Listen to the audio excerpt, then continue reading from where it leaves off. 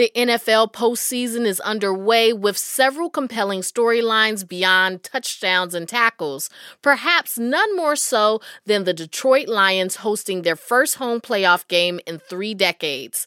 As Quinn Klinefelter reports from member station WDET, the Lions face the Los Angeles Rams, led by a player who some Detroit fans cannot quite view as the enemy.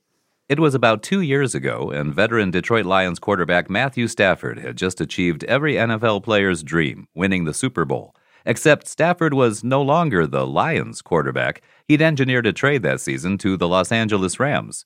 Yet moments after finally holding the championship trophy, Stafford told the NFL Network Detroit fans' love had followed him to the West Coast. It was amazing. There's no reason for them to cheer for me anymore, and the fact that they did was just a true testament to who they are as people and who they are as fans. To have that support all the way across the country here playing in this game means the world to me and my wife, my family. They helped us through a bunch of tough times and are a huge reason I'm sitting here today. Stafford suffered through a dozen years of Detroit trying and failing to build a contending team. But rather than exult in his exit to the Rams, he left Detroit a fond farewell video. To Lions fans hearing this, there is no me without you. That's why I'm saying thank you, not goodbye. His wife, Kelly Stafford, still hosts a podcast with a Detroit television reporter. She says returning now to a city where fans watched with concern while she dealt with a highly publicized brain tumor makes it hard for her not to cheer for the Lions. The support that city gave us on some of the hardest times of our lives, I won't ever forget. Instead, she'll watch her husband go against the player Los Angeles traded for Stafford, who helped Detroit finally build a championship contender.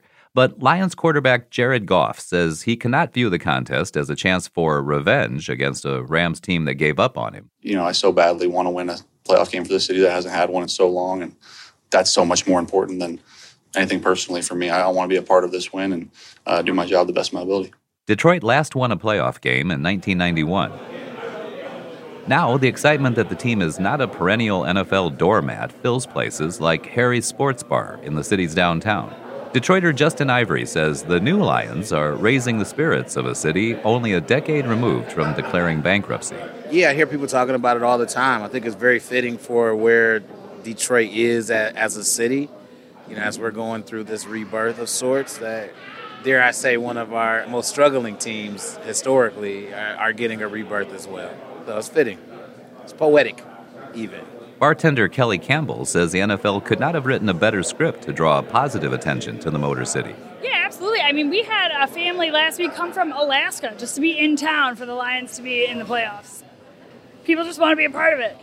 It's like a Hollywood movie, right? It's really cool to be a part of. But Detroiters like Aaron McCray fear they might have seen this show before. McCray says he was at the Lions' last playoff victory in 1991, but stepped back from being a fan as the team became mired in mediocrity.